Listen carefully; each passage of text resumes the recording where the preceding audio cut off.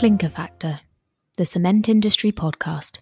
Welcome to The Clinker Factor, a podcast from WCA which looks at the cement industry's response to climate change around the world and other topics of interest. I'm Ian Riley, CEO of WCA, and your host on The Clinker Factor. Before we get started today, I want to draw your attention to the 2023 WCA Annual Conference, which will be held on October the 24th and the 25th at Emirates Towers in Dubai. Early bird tickets are available until August the 31st, and we still have a few exhibitor slots available. We'll put a registration link in the episode notes. Today, I'm talking to two representatives from European companies involved in climate action. UpCatalyst is a startup based in Estonia that produces sustainable carbon nanomaterial and who's collaborating with a Norwegian geopolymer concrete manufacturer called Saferock on a project to produce sustainable concrete in an alternative way. So first of all, I'd like to welcome Mirjam-Kim Rääbis, a product developer and a shareholder at UpCatalyst. And secondly, Lise Alsvik, a researcher at Saferock. Welcome, both of you. And I wonder if I could just kick it off by asking each of you to introduce yourselves briefly and how you came to be in the positions you are, how you came to be involved in the companies that you're involved in. So Mirjam-Kim, perhaps we could start with you. Hello, Ian, and thank you very much for having us. My name is Mirjam, and I am a product developer at UpCatalyst, as Ian mentioned. And my background is really in chemistry. So I actually did my undergraduate and master's studies in the UK in University of Glasgow. And after that, started pursuing a career in chemistry, joining a really prominent startup in my home country of Estonia, UpCatalyst, mainly because I was really fascinated by their mission to really push on sustainable development by producing sustainable carbon nanomaterials. And currently, I am also pursuing a PhD in the same topic. Great. And Lise, can you introduce yourself? Yes, of course. Thank you so much for the introduction. I'm Lise Alsvik. I am a scientific researcher in Saferock. I also have a background in chemistry. I have a PhD in chemical engineering. After that, I did some environmental work before I heard about an opening in Saferock. So that's how I ended up in Saferock. I think it's interesting to try to make a change, and that's what we try to do here. Yeah. So perhaps we could start by just getting each of you in turn to introduce your companies and the technologies that you're dealing with. So Lise, with Saferock, you're a geopolymer company. Can you tell us a bit about what's different about your technology? So what's different about our technology? We are doing alkali activation. We have no Portland cement in our concrete. So I think what differs us from others is that our main product is mine tailings. So we're doing waste management. We also use some other industrial waste. But I think it's interesting that we are kind of between two industries. It's the concrete industry, but it's also the mineral industry. And both of these industries have environmental challenges. For example, the concrete industry has the CO2 issue, and our product has an 80% reduction in CO2. But also with the mineral industry, there's a big issue with the buildup of mine tailing, like the waste from the process. And we can use this waste to something good. And we are currently focusing on the mine tailings from a local mine in Norway called Titania. But we also believe this technology can be used in other mines. What kind of minerals are being mined in the mine? Ilmenite mine, it's like titanium oxide.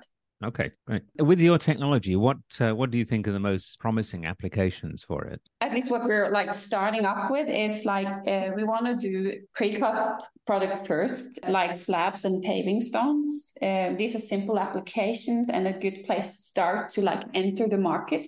However, our ambition is to develop many other products, and we have that in mind when we're looking at different properties like rheology and strength. So we want to have a portfolio.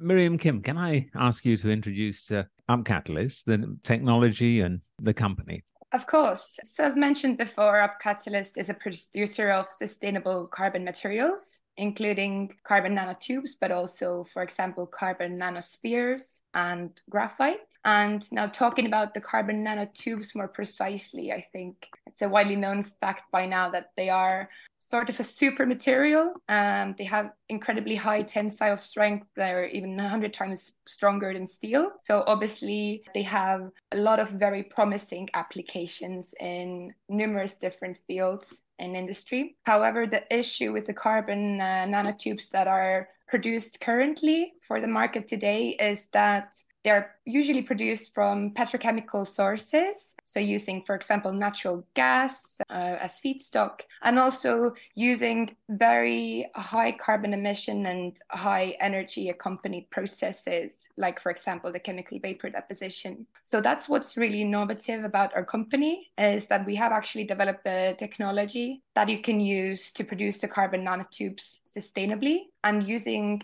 CO2 as a feedstock. So it's really an incredible method of a double whammy in terms of climate action. So on one hand, you are sequestering harmful CO2 from the atmosphere and you're storing it as the carbon nanotubes. But then at the same time, carbon nanotubes are so important in many of the applications that we need to drive forward the green energy transition, such as electric vehicle batteries and lithium-ion batteries, also construction, and so on. Okay, so in terms of applications, then obviously we're going to talk about the construction or the concrete application today, but there are other things, as you mentioned, that battery technologies and so on that the nanotubes are being used for. Yes, so the use cases for carbon nanotubes are almost endless. So they can provide more stability and strength to many materials that they're added to. So for that reason, they're often used in composites, in paints and coatings, but mainly really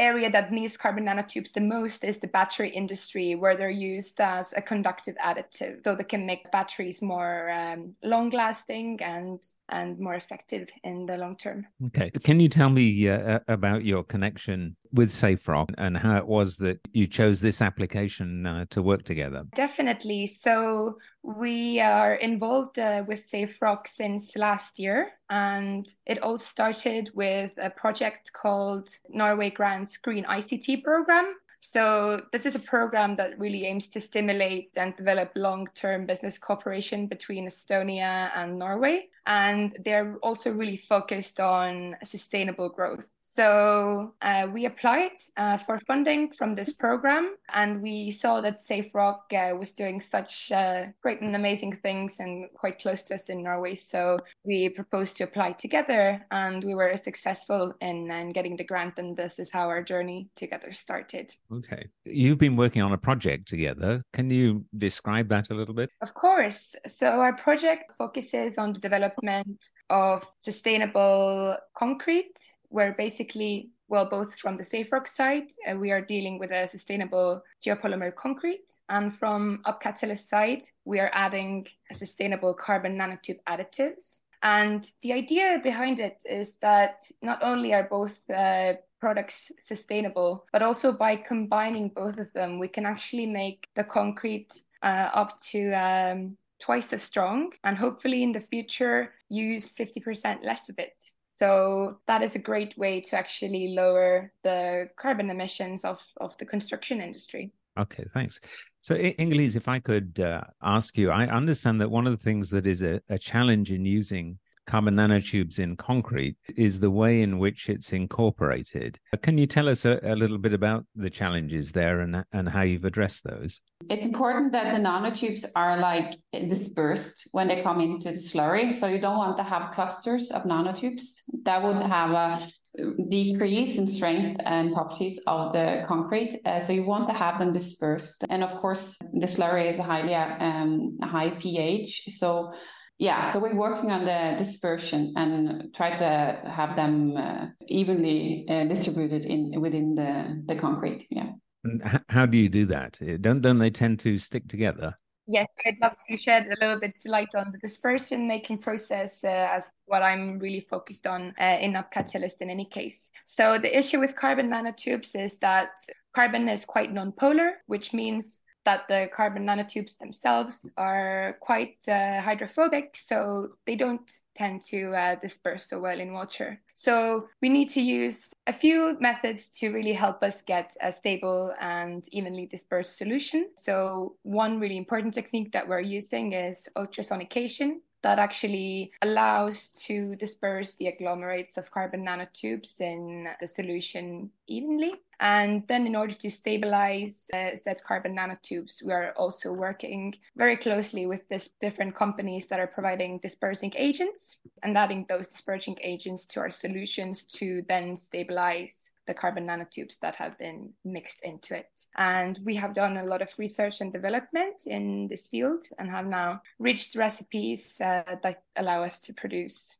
stable and effective carbon nanotube dispersions. Okay, so giving to Saferock to add to the geopolymer is already dispersed. Is that right? Exactly. Okay. Ingaliz, if I could come back to you, you could tell us a little bit about the results of making the concrete on the project that you've been working on. Were you satisfied with the results? What did you learn? So we learned that we can see quite a large increase in compressive strength from adding those carbon nanotubes. And also, especially in the early stages, which could be like helping initiate the geopolymer process. And this is also important for us to have a good early strength. So I've done many tests with different concentrations and different recipes from our side, and we've seen that there is an effect on the strength. So, and then we will continue with another project where we'll look more into the durability, because we find this very interesting. Like literature tells us that the carbon nanotubes will improve the durability of the geopolymer concrete, which is of course very important for us. So I think this leads us into the second project that you're working together on, which I think is focusing on improving some of the application properties. So you mentioned durability. Are there other properties that you're working to improve on this second project? Yes. So the first project really focused more on improving the strength of the concrete with carbon nanotube additives. In the second project, as you mentioned, we are focusing on durability and also on water permeability, because we're really interested in applications where the sustainable concrete could be used underwater. So we have seen from literature, well, first of all, that the carbon nanotubes can actually bridge microcracks in the concrete. And also there's evidence to support that they create a matrix inside the concrete, which could make it more difficult for chloride ions to migrate inside it and in turn make it less water permeable. So I think it's a really interesting application, again, in driving forward the green energy transition. So using more water permeable geopolymer concrete, for example, in the foundations of offshore wind parks. Yeah. So, and that really brings us to the cooperation and your location there on the Baltic or the North Sea. I mean, there's obviously an awful lot of offshore wind going in this area, and it's a little bit perhaps a symbol of the cooperation for various Northern European countries. Is this something that is a driver in either of your companies or both of your companies? Ingaliz, do you want to comment first? I'm not sure I understand the question. If it's a driver for the... I was wondering if in the startup companies, or in startup companies generally, people are very passionate about what they're doing. And obviously both of you are involved in companies that are addressing the climate change problem and trying to find ways to help with the action that's being taken on the climate. I wondered whether there's also a sort of European aspect to this, to the spirit within the company, this idea that you're cooperating with other Northern European countries. Yeah, I think that's especially, like, I'm from Norway. It's a small country, right, on the tip of Europe, and Europe needs to work together to have like good technology development. I would say maybe for Europe, it's also very important with the mine tailings issue, right? So we need to have a good source of minerals to have the green shift for the future. And the biggest issue, at least in Norway, is like when we want to start a mine, we also have a lot of problems what to do with mine tailings, right? So if we can make that into something useful, like within Europe, I think that's good for the area. Mirjam-Kim, did you want to comment on that? Yes, so I think you really captured our mission very well by saying that as a sustainable company, we are really interested in other sustainable change as well. So I think really a very important part of UpCatalyst is to be a critical raw material provider for all those different companies that are trying to move towards green electricity. So be it electric vehicles or offshore wind. I think everything that can take us there is equally important to us. Just going back to the project for a second, I had a couple of specific questions that I wanted to ask. And Ingelies, maybe I could ask you first. When you incorporate the geopolymers into the concrete, you see an improvement in the strength. Is there a greater improvement in the flexural strength than the compressive strength? In other words, is it changing the sort of elasticity of the concrete? So actually, we haven't started testing flexural strength yet. So this is phase 2, the new project. For now, it's been compressive strength. I had a conversation with Hari Kumar of Chasm, who's also a carbon nanotube producer. It seemed to me that what he was describing was quite similar to UHPC, where you have the steel fibers in the concrete, which has a big impact on flexural strength and really changes almost the nature of the way that the concrete behaves. So I think this is quite an interesting aspect of adding carbon nanotubes or other, what should we say, long, thin materials to concrete. And when you look, and I'm not sure if perhaps both of you would like to answer this from your different perspectives, but when you look at where you are at the moment with this cooperative project and the technology involved, how would you judge where you are in terms of a technical readiness level? How close are you to having something that is commercially feasible or commercially is ready for commercialization? Yeah, I can answer first for our side. So Saferock is currently building a pilot factory in the southern part of Norway. It's located close to our main office, so in the Stavanger area. And the plan is to have a capacity up to 20,000 tonnes a year for the geopolymer binder. And we plan to have production of products by the end of the year. Okay, thank you. Mirjam-Kim.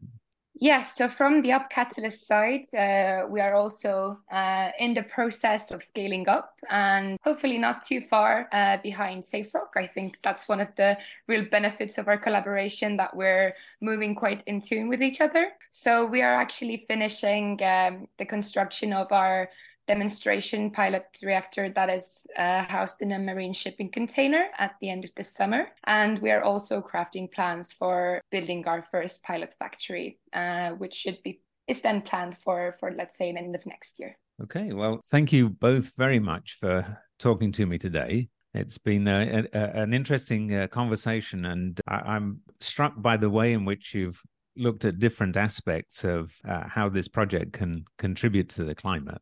So Mirjam-Kim and Ingelies, thank you very much. Thank you.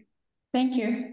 Thanks for listening to the Clinker Factor podcast today. If you've enjoyed it, do subscribe, and please recommend us to friends and colleagues and anyone else who you think would be interested in what's happening in the cement and concrete industry around the world. WCA is a not-for-profit company, and please visit our website to see the services that we offer